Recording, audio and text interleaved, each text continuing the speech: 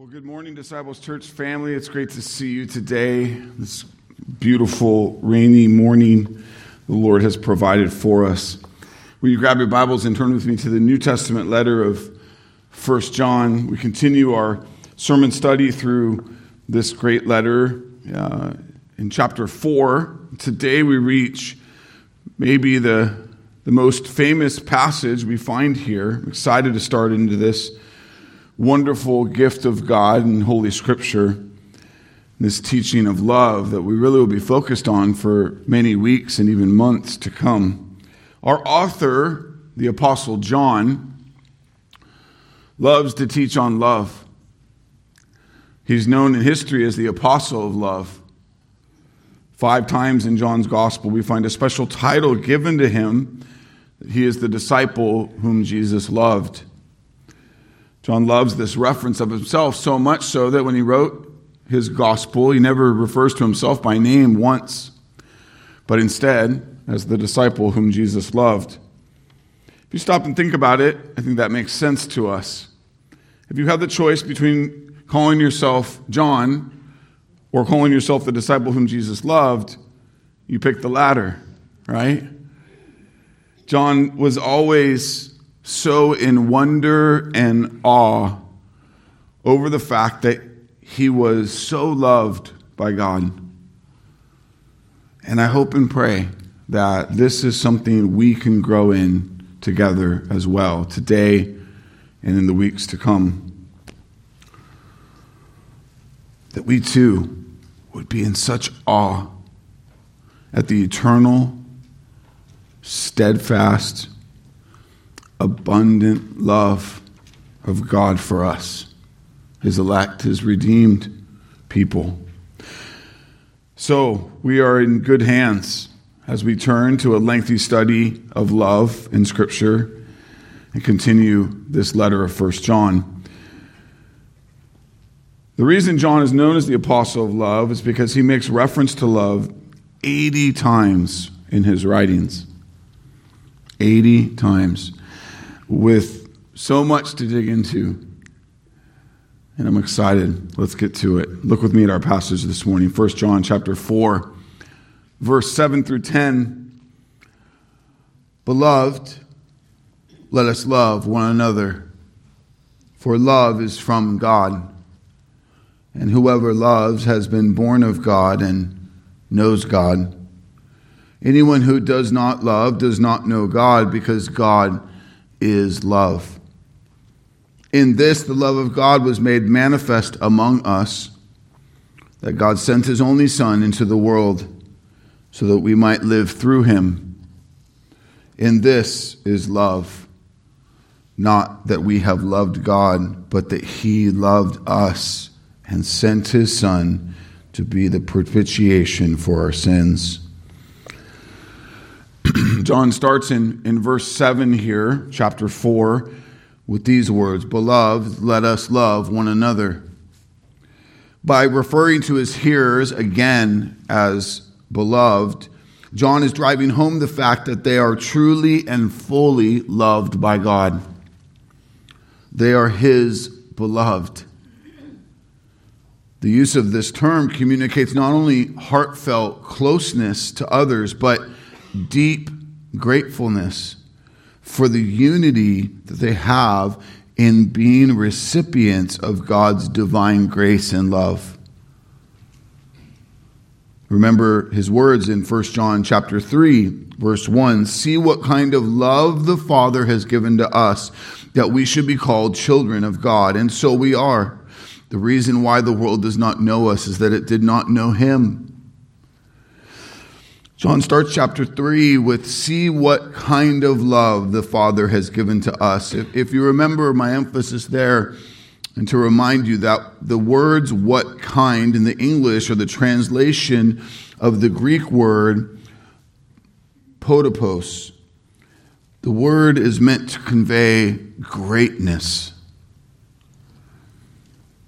And here John uses this somewhat unusual word in this context to convey the vastness, the greatness, the incomparable nature of God's love for his redeemed people.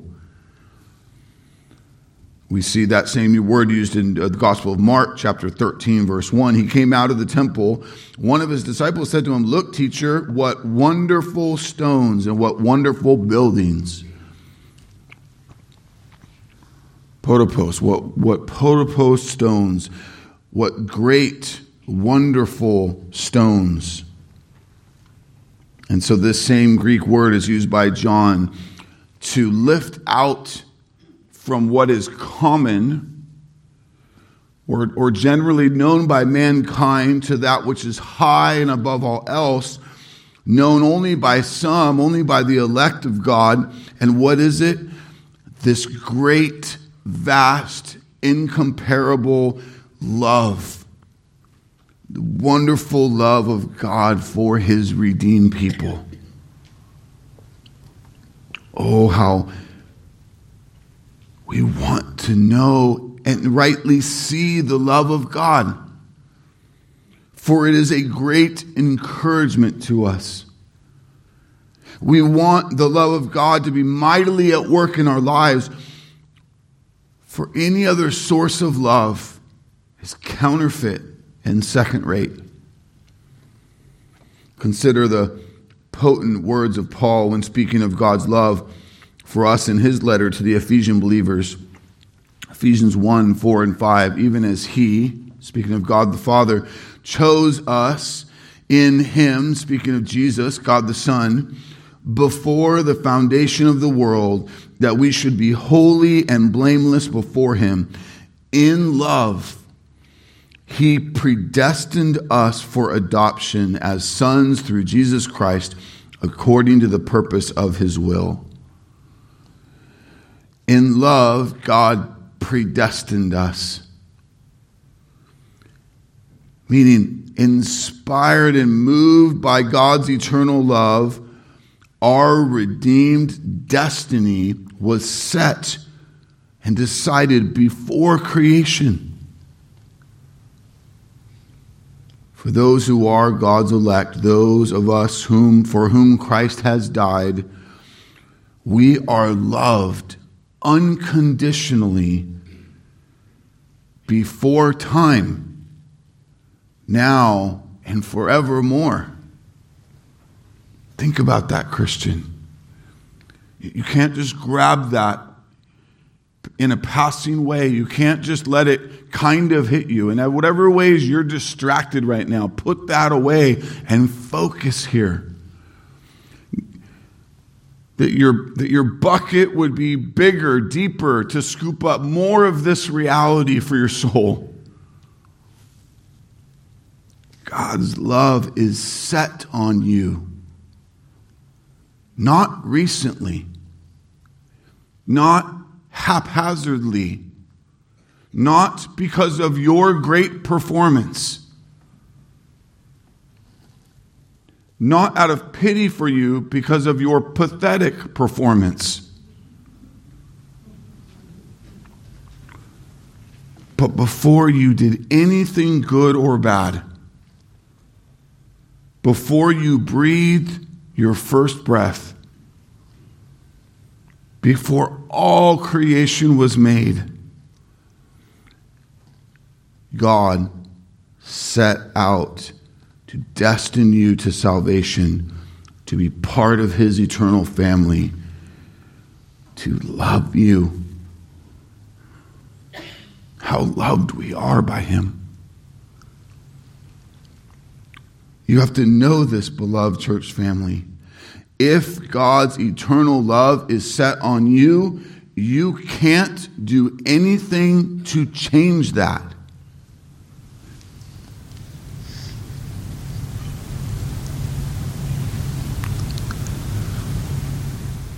Know that it is not based on your performance. It is based on God alone. Know that he doesn't love you more when you do well, and he doesn't love you less when you struggle and fail. His love for you is perfect. It's whole.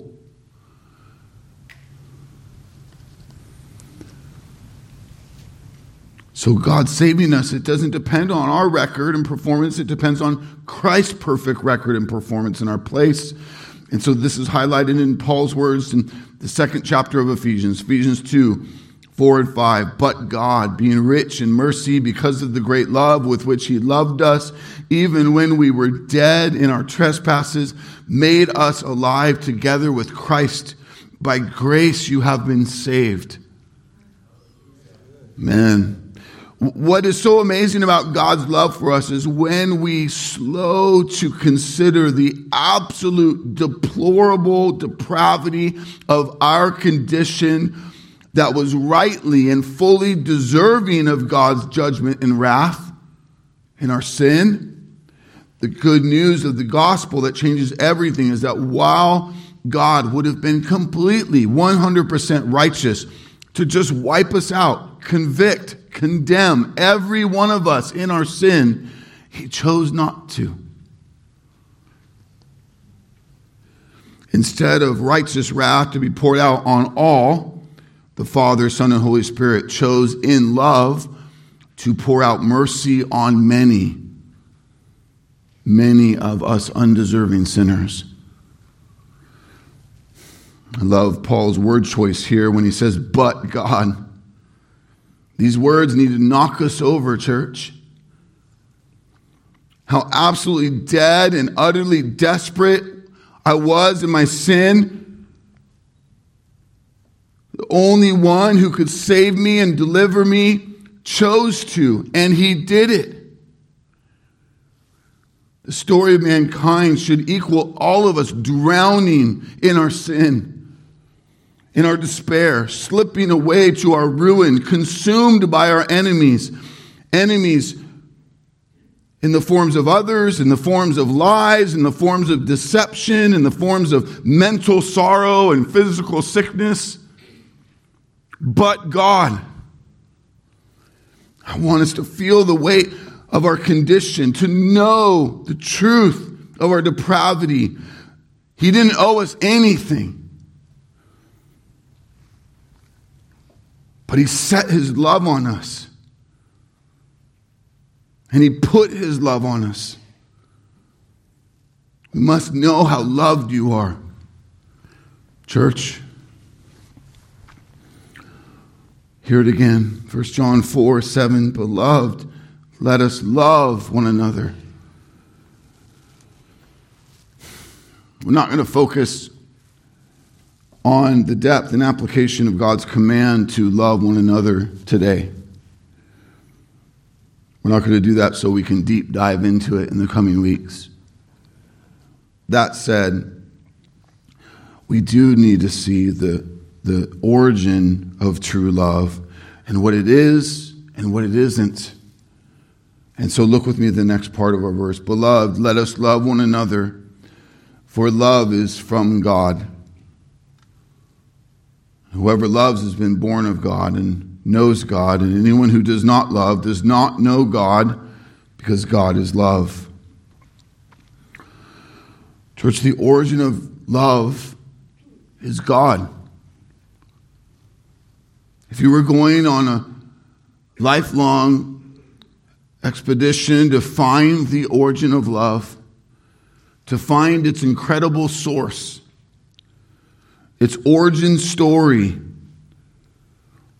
all roads would lead to God himself.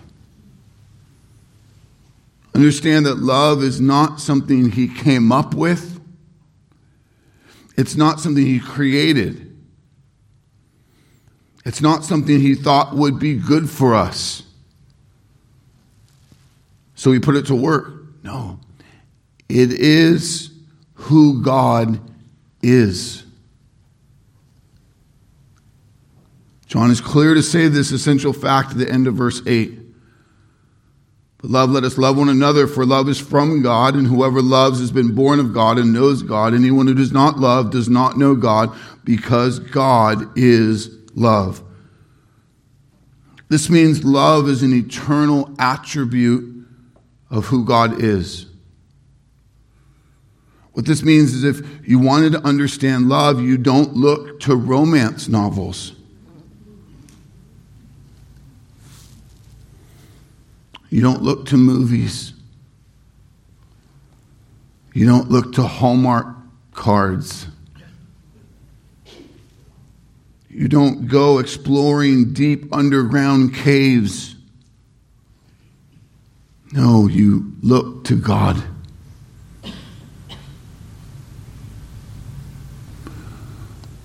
mean, that sounds easy, but can we just pause there for a moment and get real practical? You might quickly agree with me. Yeah, okay, I get it.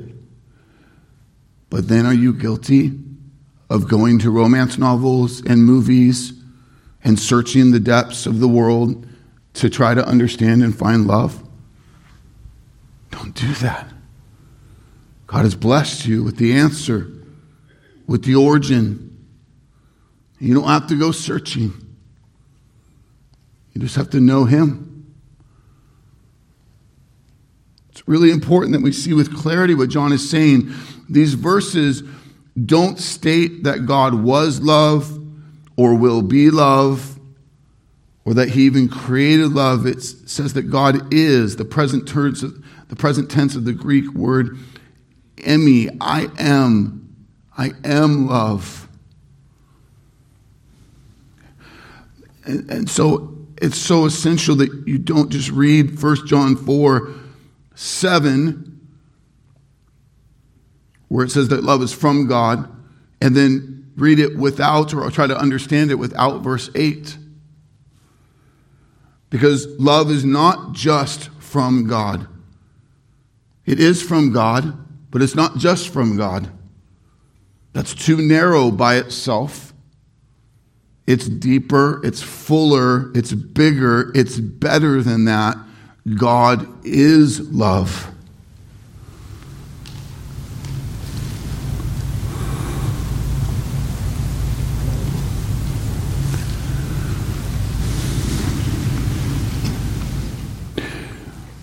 This means that love is not just an action of God. Love is God's nature. One may know something about human affection or love, but apart from the grace of God, redeeming us to be reconciled to God so that we can truly know God, not just know about Him, but know Him relationally, one cannot know anything about true love. Why? Because God is love. It's really interesting how clear this passage is, and yet still somehow our finite logic or feelings about this subject still want to question, but is that true? The one who does not know God does not know or cannot live out love?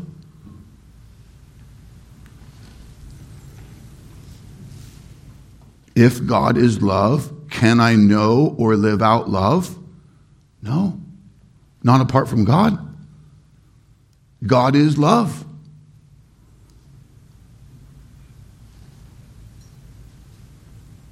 But for many, we've thought differently for a long time. We've called a lot of things love that are not love.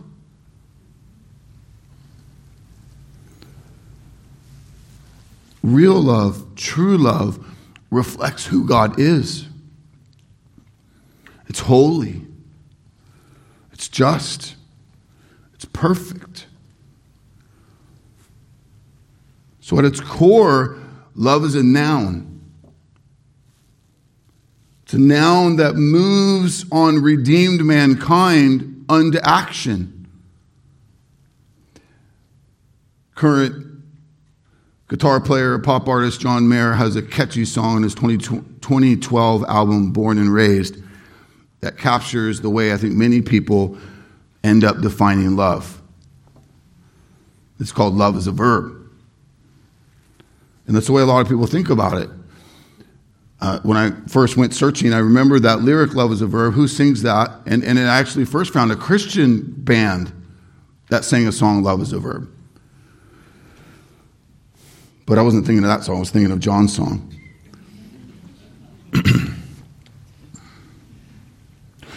While true love of God goes to work in the redeemed believer, with action. The problem is that love is not only a verb. God's word is clear to say that love is a noun. God is love. Now, I know what John Mayer is getting at and others are trying to get at. They mean that words alone are not enough to really love someone. True love is displayed in action. And this is true. And we're going to see this in the coming weeks, in the command that God's put on us to love one another, to love others, because he's loved us. The apostle of love, John himself, agrees that it is true, that love must have action. He says in 1 John 3:18, we saw this in the last chapter, little children, let us not love in word or talk, but in deed and in truth.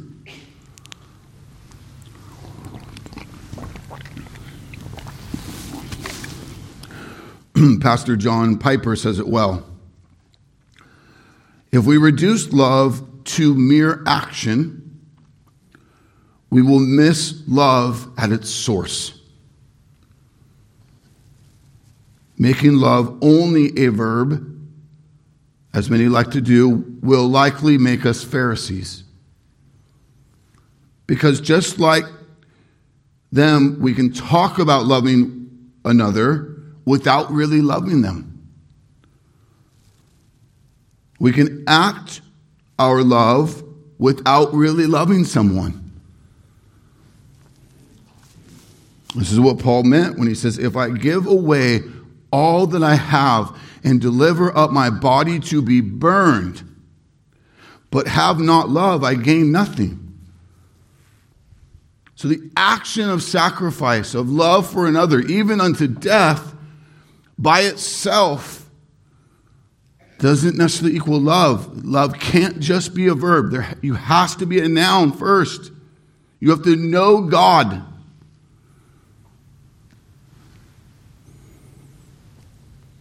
We can do the most sacrificial act for another, but still not know or have true love, who is God himself. We're going to get into the verb form of love later in our series, but today let us not miss our opportunity to gaze at God who is love. Today we must dive headlong into the endless ocean of God's attribute of love. Only then are we rightly fixed, bathing in God's abounding eternal love. Do then we rightly turn to love others like he has loved us. It is so important that we understand the origin and source of true love so that we get love right. We live in a deceived world full of deception. And so we are always at risk of being deceived, of thinking we have it right when we don't.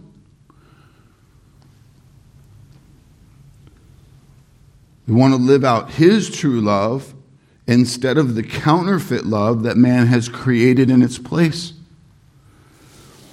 And that is where we must go next in today's passage. Look with me again at verse 8, 1 John 4:8. Anyone who does not love does not know God, because God is love.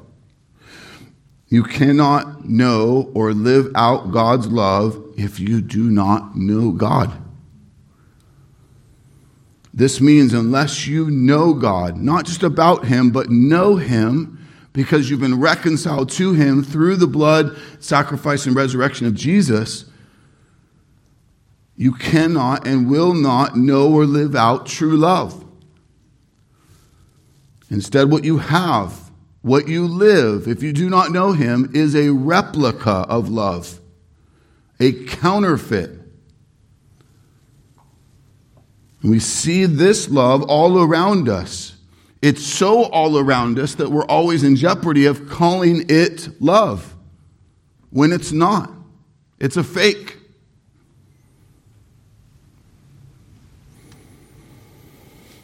The lost world, who is separated from the holy God, thinks that love is what makes a person feel good. And that it is all right then to sacrifice moral principles or even others' rights in order to obtain such love. But that that isn't real love. Because love is God. It's holy. It's not. That is the exact opposite then of love. It's sinfully selfish to compromise moral principles, even others, to have what we're longing for. It's selfishness. And so let me show you how this subtly lives out in our daily lives. The biggest way we've tweaked love to this counterfeit place in our being separated in our sin apart from God, mankind has done this well, is that we use love then as something for selfish gain.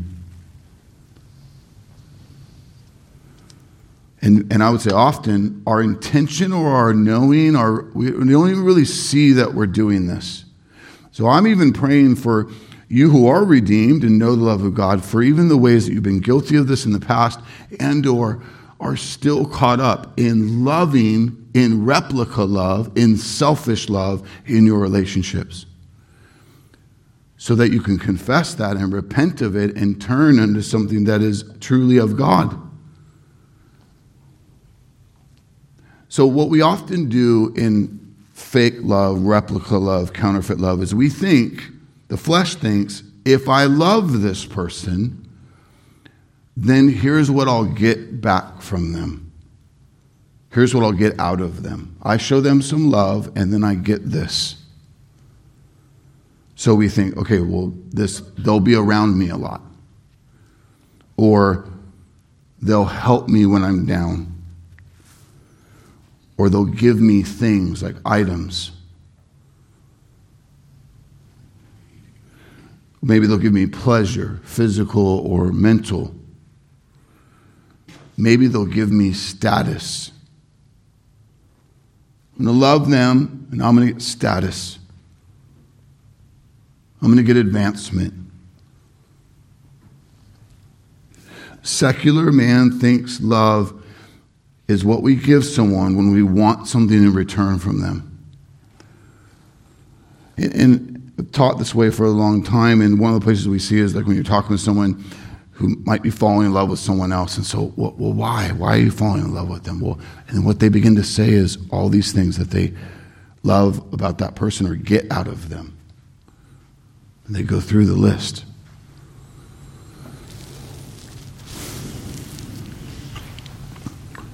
The counterfeit love that the world knows is why divorce happens.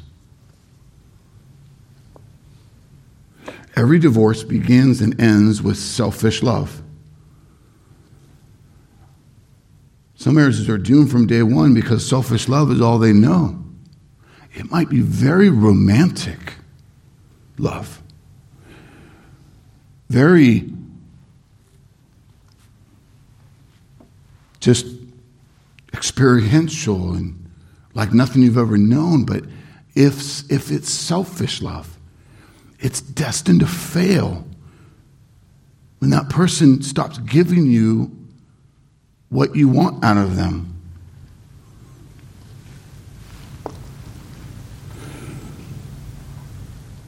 And so it's only by God's grace that we know parents or grandparents or friends who are not saved, don't know God, don't know His love, but have stayed faithful in their marriage covenant. Maybe for many years or decades. Maybe even had what looked like a great marriage together. So, right? That's where our mind begins to go. Well, what about people who I've perceived to have loved each other well outside of knowing God? Then what is that? Well, it's God's calming grace. And you need to see that it is strange that happened because the only love someone knows apart from God is counterfeit love, is selfish love.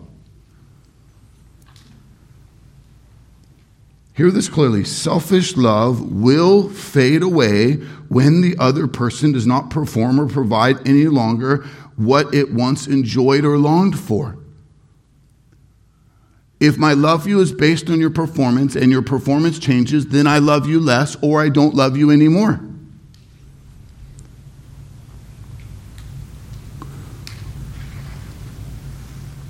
We have to see that.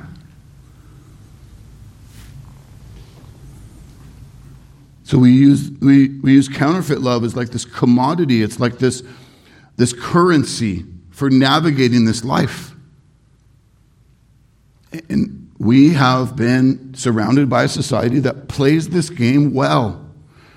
And so what you have to do as we study Scripture is climb into the reality of that experience and let Scripture rewire the way you see it, understand it, and think about it.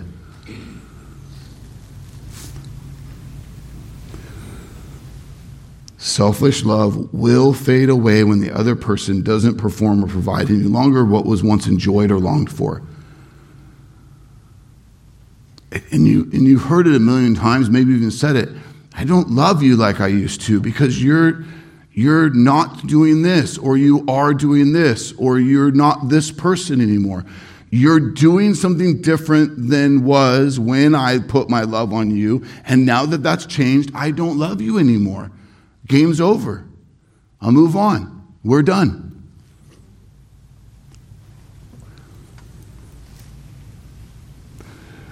The consequence of our separation from God because of our sin means we don't know His love.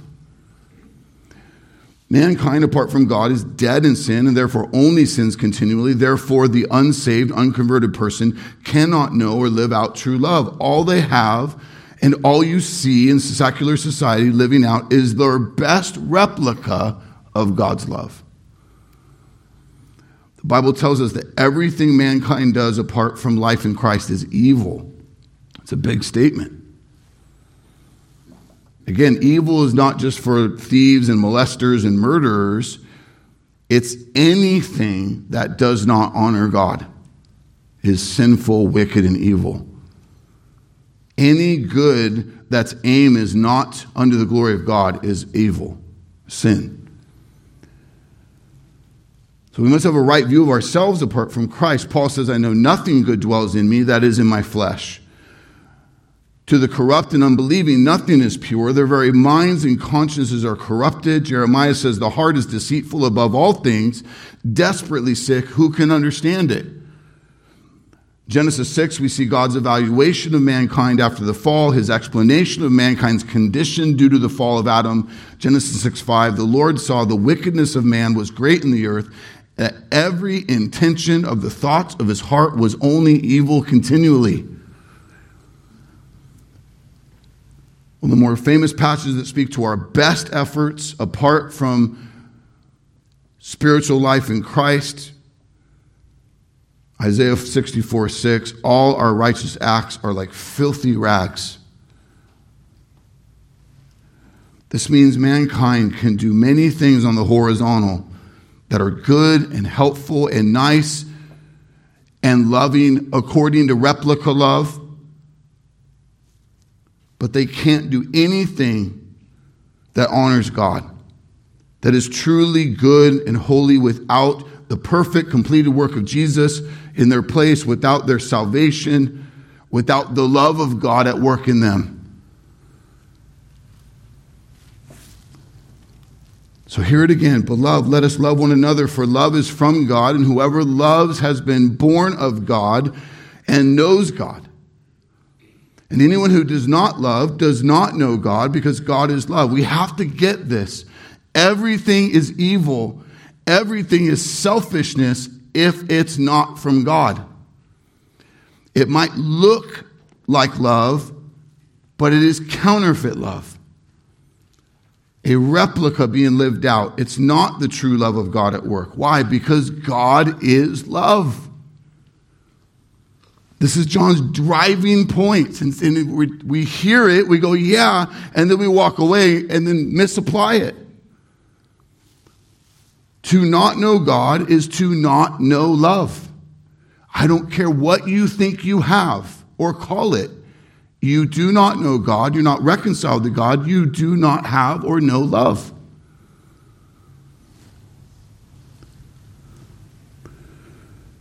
Therefore, you can't emulate it, replicate it, copy it. You cannot, while you try to emulate it, replicate it, and copy it, you cannot actually know it.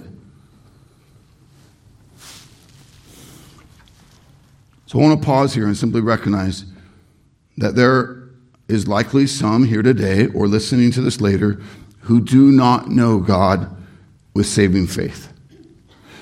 You think you're good with God because of your religious background, because of your own beliefs about who He is or how this works. You know of Him.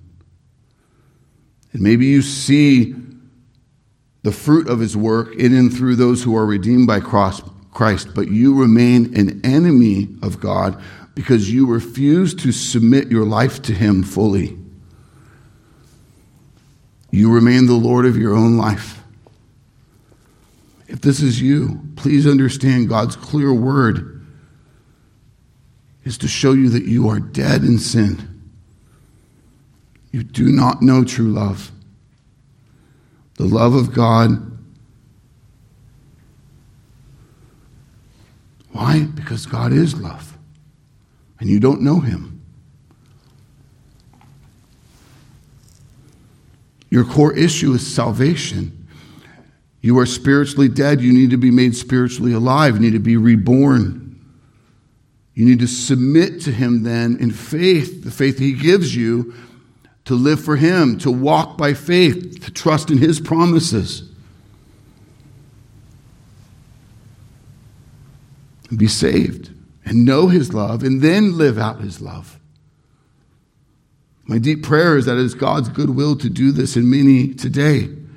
And if not today, then sooner than later. Because there is nothing greater than to know Him and to be loved by Him. And then to love others with His amazing love. Amen? For those of you who do know Christ because you've been redeemed by Christ, see how important it is that you don't put on the old ways of the flesh and play the game of replica love. You're not guilty in the flesh of trying to love someone only for what you get out of it. That's not love. Don't play that game. No, we are to love others in the selfless ways that God has loved us.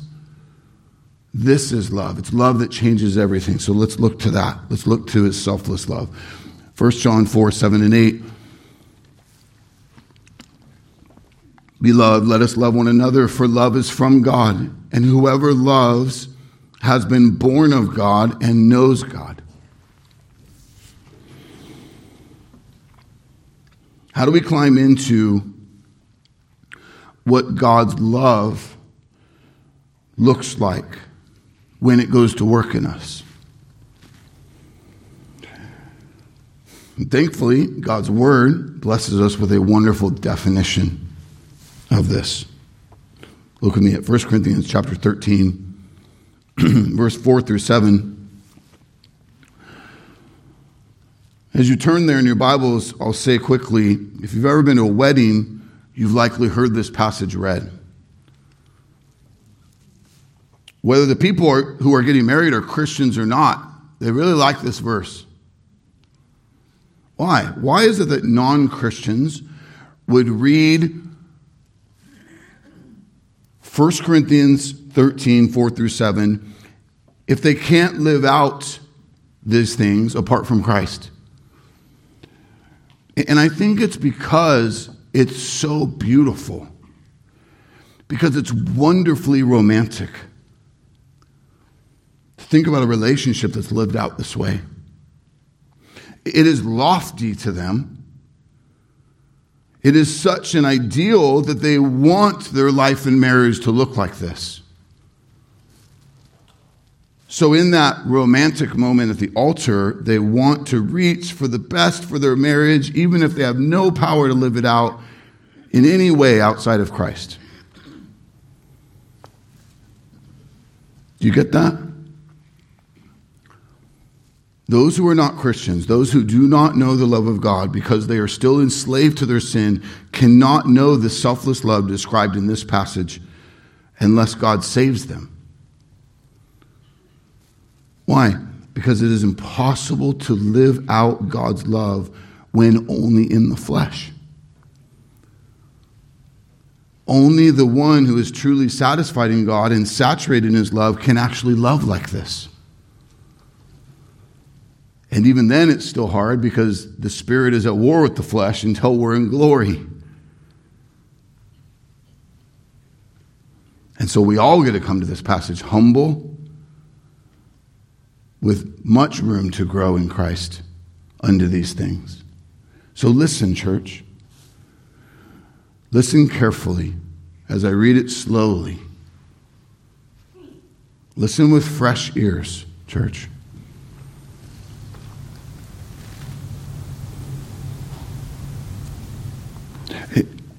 And can I quickly encourage you to not listen in an evaluation of how others love you this way or not?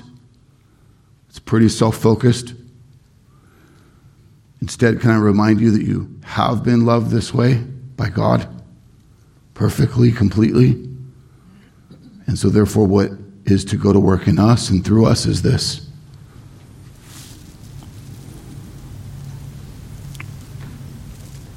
So that it would change our lives and our relationships and our testimony when we live out the love of God in these ways. 1 Corinthians chapter 13, 4 through 7. Love is patient.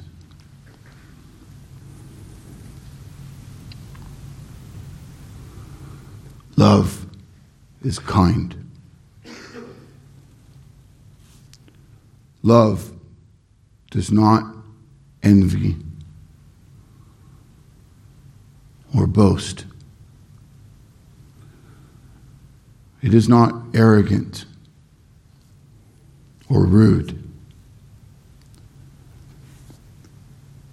It does not insist on its own way. It's not irritable or resentful. It does not rejoice at wrongdoing, but rejoices with the truth. Love bears all things. It believes all things. It hopes all things. It endures all things.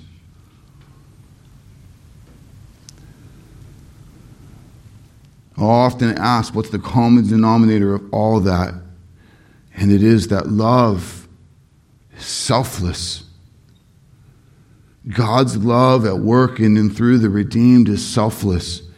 It's the exact opposite of the selfish replica love of the world that is nothing but self-serving. God's love is, and the way it goes to work through us is selfless, meaning it doesn't require anything in return from the person you're loving.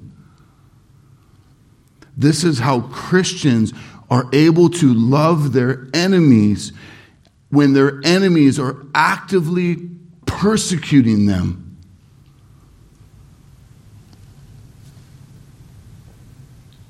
Because their love for their enemy is empowered by God, and it's not powered or motivated by what they're getting back from the other person. Christian, this is how you love your spouse, your kids, your friends, your enemies.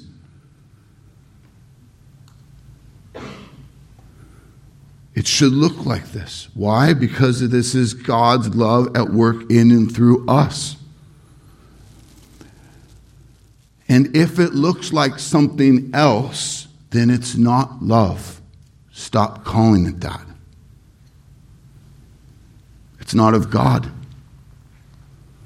It's of the flesh. It's selfish. It's a fake.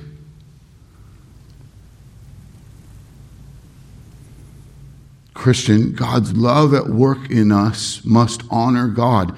It must be out of the overflow of His love for us.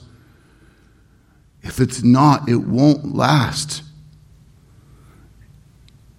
It will be self-focused if it's not out of Him. Let me say it again. Selfish love will fade away when the other person does not provide or perform any longer what we once enjoyed or longed for, expected out of them. Selfish love has a termination date.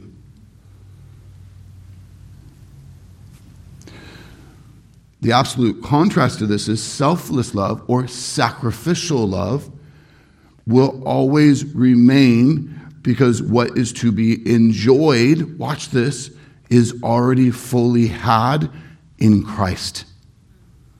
That's how. If you've been going mad until this point in the sermon, how then do we do this? It's because you have what you need in Christ. You don't need that person to perform. You are loved with more love than you know how to even count by God. You're not walking around going, I'm a little deficient. I need, will you perform for me? Will you do this? Will you follow through? Please. See, that desperate person is not someone who's filled with the love of God. It's more of a testimony of someone who does not know the love of God. If true love is patient and kind and not envious or boastful or arrogant or rude, if it does not insist on its own way, if it's not irritable or resentful, if it does not rejoice at wrongdoing but rejoices with the truth, if it bears all things, believes all things, hopes all things, endures all things, then it is of God. The flesh, the person separated from God who is love, will not produce this kind of selfless love. They cannot. Why? Because they don't know the one who is love. Now again, do many secular couples live long lives together in marriage in the replica love they know? The answer is yes. Right? We all know people who fit that description. So what is it that they're experiencing and how are they enduring?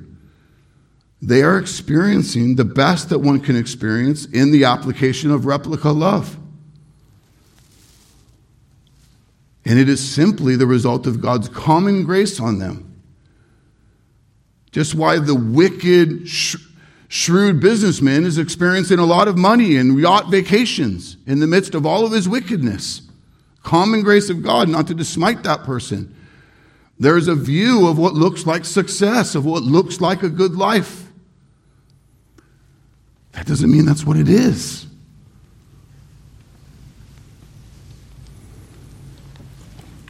God's common grace means that the guilty enjoy many things in this short life, including, for some, lasting marriages. That doesn't mean that it's the norm. Reality is it's far from it. Selfish love is hurtful. It's devastating. It's hard. It's being used.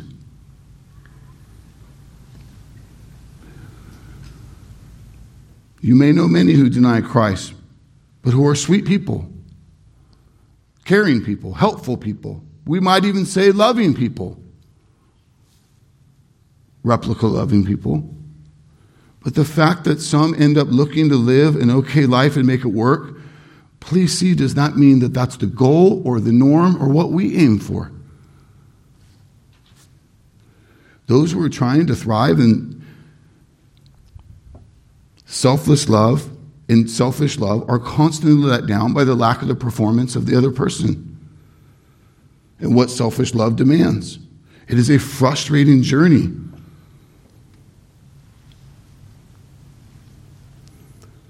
And so rolling the dice to hope that you will not end up on the negative side of relational fallout to try to love someone who really only knows selfish love is foolishness at its max. There's so much risk to enter into a yoked relationship with someone like that. Their propensity and their depravity is to serve themselves. They don't have the power to love you through the worst of times. It's just not how they're wired.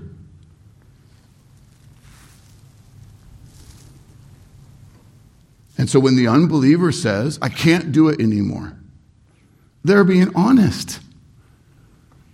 They can't.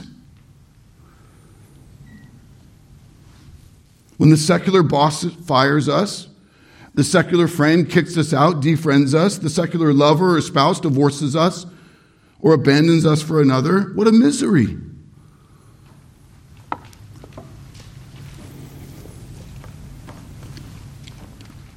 Paul speaks of this reality in his words to the Corinthian church in the midst of their disastrous testimony.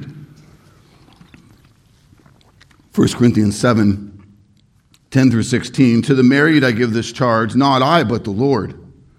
The wife should not separate from her husband. But if she does, she should remain unmarried or else be reconciled to her husband. And the husband should not divorce his wife.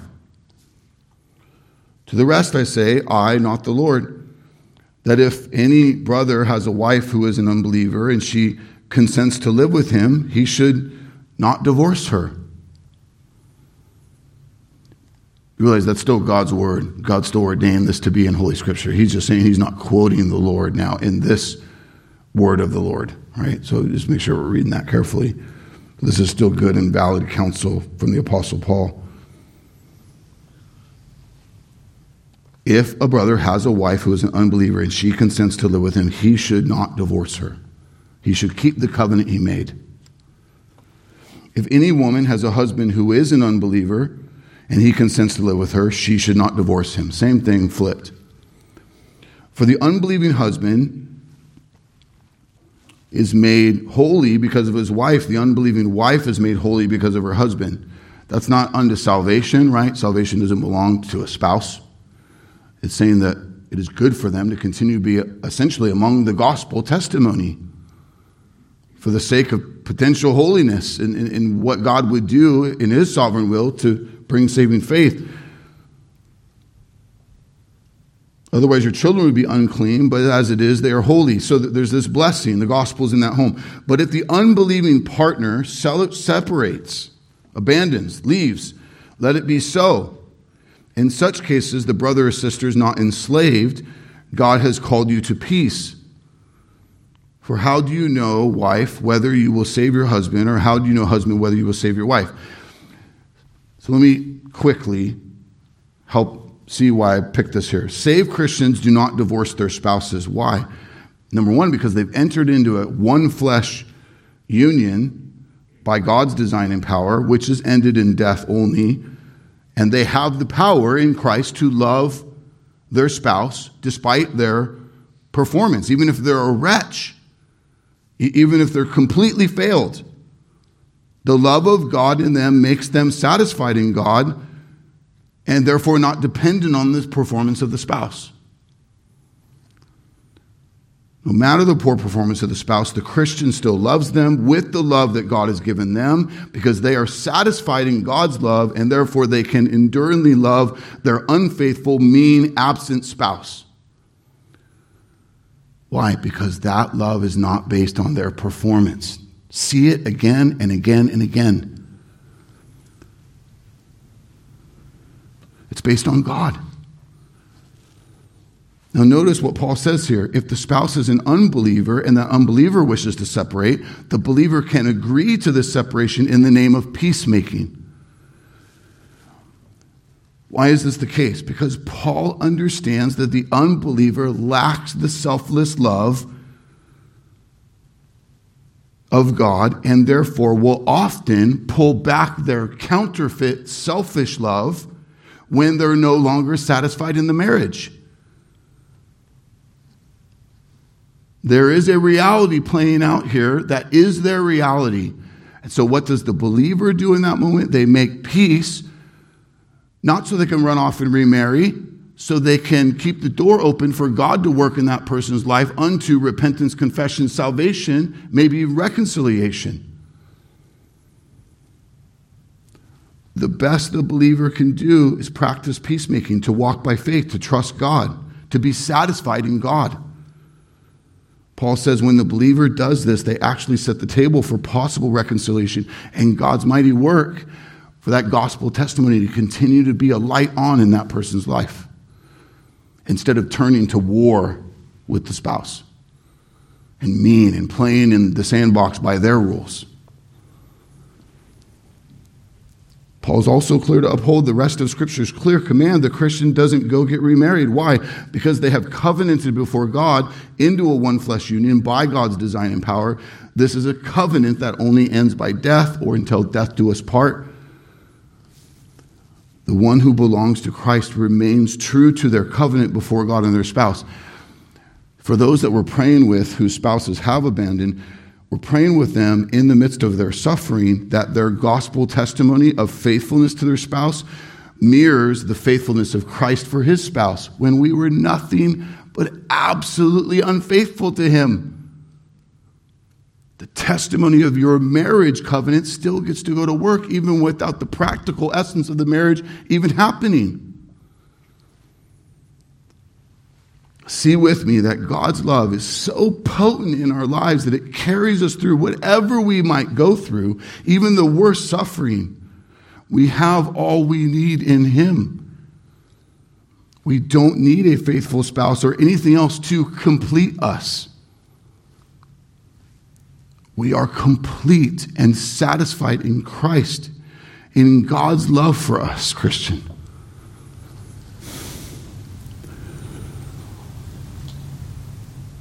So if you're single and fighting and having that thing that's ready to mingle, right? Longing for some relationship in that horizontal way. Okay, maybe the Lord has put that into what he wills for your life, and that might come. But whatever the amount of that gap is in you is not meant to be filled by anyone else. It's meant to be filled all the way by Christ. And I would say you're only really ready to love someone else selflessly when you are satisfied in Christ. If you have that gap and you're looking for them to fill it, do you see that that part of you is looking to love them selfishly? You must then fill that part of me. And what happens when you don't? I don't love you anymore.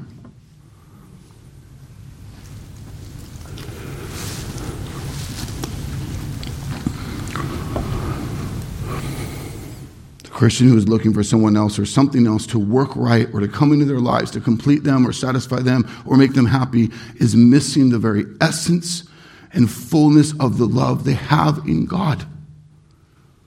The completeness they have in Christ. If this is you, brother or sister, I love you. Say, repent of that. Confess it as sin. Turn from it. Make war with your weak flesh. Look to the Spirit. Christ is stronger. Walk by faith. Right? He is greater. Go back to that sermon from a few weeks ago and listen to it again. Walk by faith in Christ and not by sight.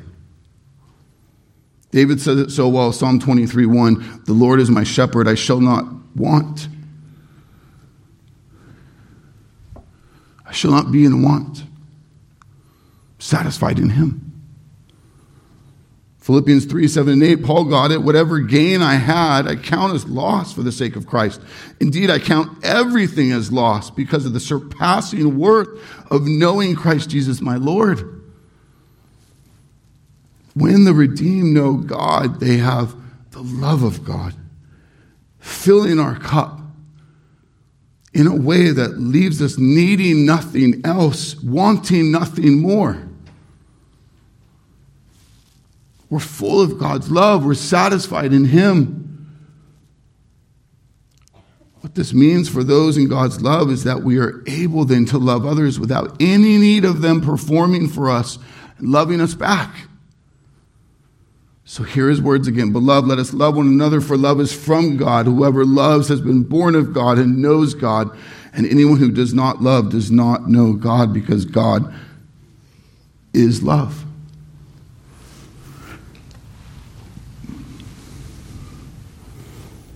Thankful for Steve's teaching on Wednesday at midweek gathering, talking about the fruit of the Spirit, specifically God's love at work in us despite the performance of others. If you missed that, you need to circle back and grab it. If you heard it, you need to circle back and grab it.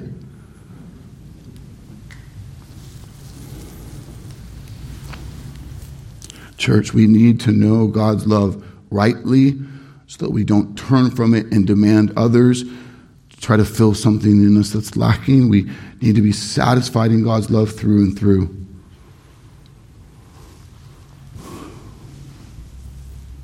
Whoever loves has been born of God and knows God. John is qualifying that those who truly belong to God are of God, and those who are against God only pose to know God. Those who love others with true love, with the love of God, know God. They have God. They have his love. How do we know? Because only those who have God's love and know God can love like he loves them. Everything else is counterfeit. Do you notice he says that they are born of God? New birth is essential. Jesus said this in John 3:3. Truly, truly, I say to you, unless one is born again, he cannot see the kingdom of God. So no amount of human knowledge about God is sufficient. He's talking to a very educated man, Nicodemus, here in John 3. Only new birth. What's dead must become alive. What's deaf must hear. What's blind must see. The dead can't believe. New birth is required, the act of God. Unless one is born again. Those words literally are translated from above, top down. Unless one is born from above, from God. And now look with me at verse 9 and 10 in closing. We'll pick up here in our next time in this passage and start here. 1 John 4, 9 and 10. Here's the gospel of love, church. In this, the love of God was made manifest among us, that God sent his only Son into the world so that we might live through him. And this is love, not that we have loved God, but that he loved us and sent his Son to be the propitiation for our sins. Oh, how loved we are by God. Christian, you are so boundlessly loved by God. Do you know that? Too often our flesh is at work and we question the depths of God's love for us. But that's foolishness.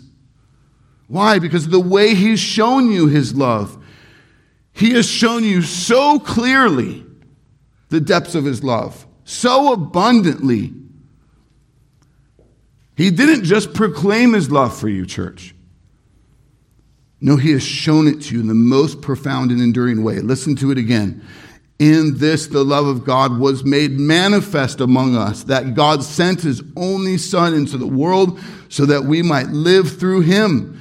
In this is love, not that we have loved God, but that he loved us and sent his Son to be the propitiation for our sins. God reveals in Scripture that love has been eternally at work in his Trinitarian glory and is then at work in the bride he determined and chose to purchase for his Son.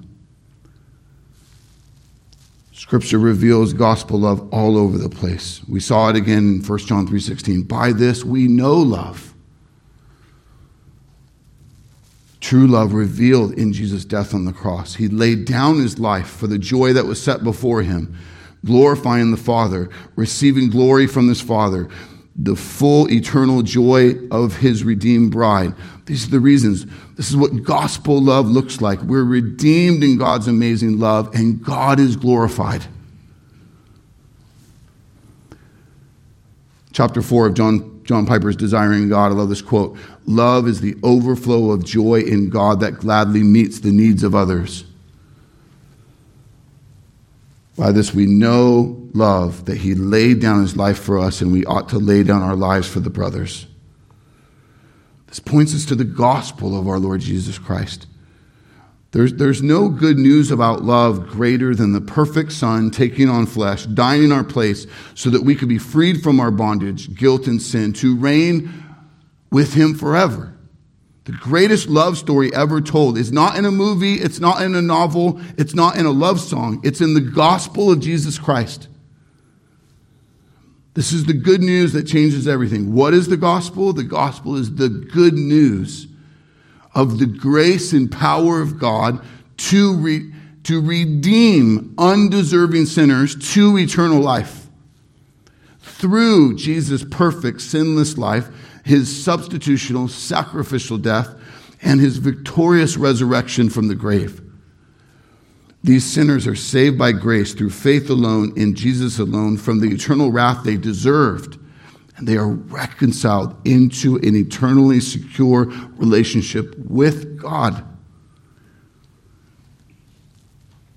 And so you might be here today seeking to know more about the Word, or to get to know us here at Disciples Church better, maybe to consider what it might look like for you to be part of what God's doing here. Maybe you're here today and you're realizing that not only do you not know the kind of love we're talking about today, you're realizing that all you really know is counterfeit love. The imitation love of man, that love that mankind who is separated from God has come up with. And you see it, the consequences of it at work in your life. You must see today, to know real love, you must know God. To be spiritually awakened, to be born again by him, to cause you to respond with repentance from your sin and total faith in him. Only in God do you know true love. Only out of the overflow of God do we love others sacrificially and ongoingly. You will never know the true love of God as long as you remain pridefully the Lord of your own life.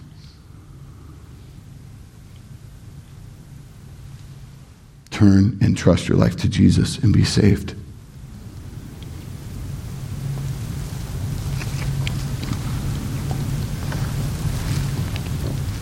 God has made a way through Christ, who willingly gave up his life for us in love.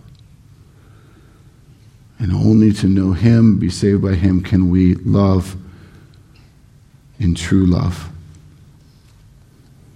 I'm excited to see in the coming weeks what love for others and love for one another looks like. In the meantime, may we know God's love so fully that we're satisfied in him. Church, it is more than enough. Lord, thank you for your amazing love. Pray with me, church. Lord, you are good. And you have done a work that is so awesome. And really, when we mine down into it, it's unfathomable. It brings us to our knees in humility out of just sheer gratitude that you would do this for me, a wretch like me. And that we who now belong to you, Lord, would take so seriously our abiding in Christ, our growing in the Word, our walking accountably with the church in such a way that your love goes to work in and through us. And we're able to love others sacrificially. And it changes so much of our relationships, of our life. Thank you for your love. Hear us as we worship you and respond, and lives live for you. In Jesus' name we pray.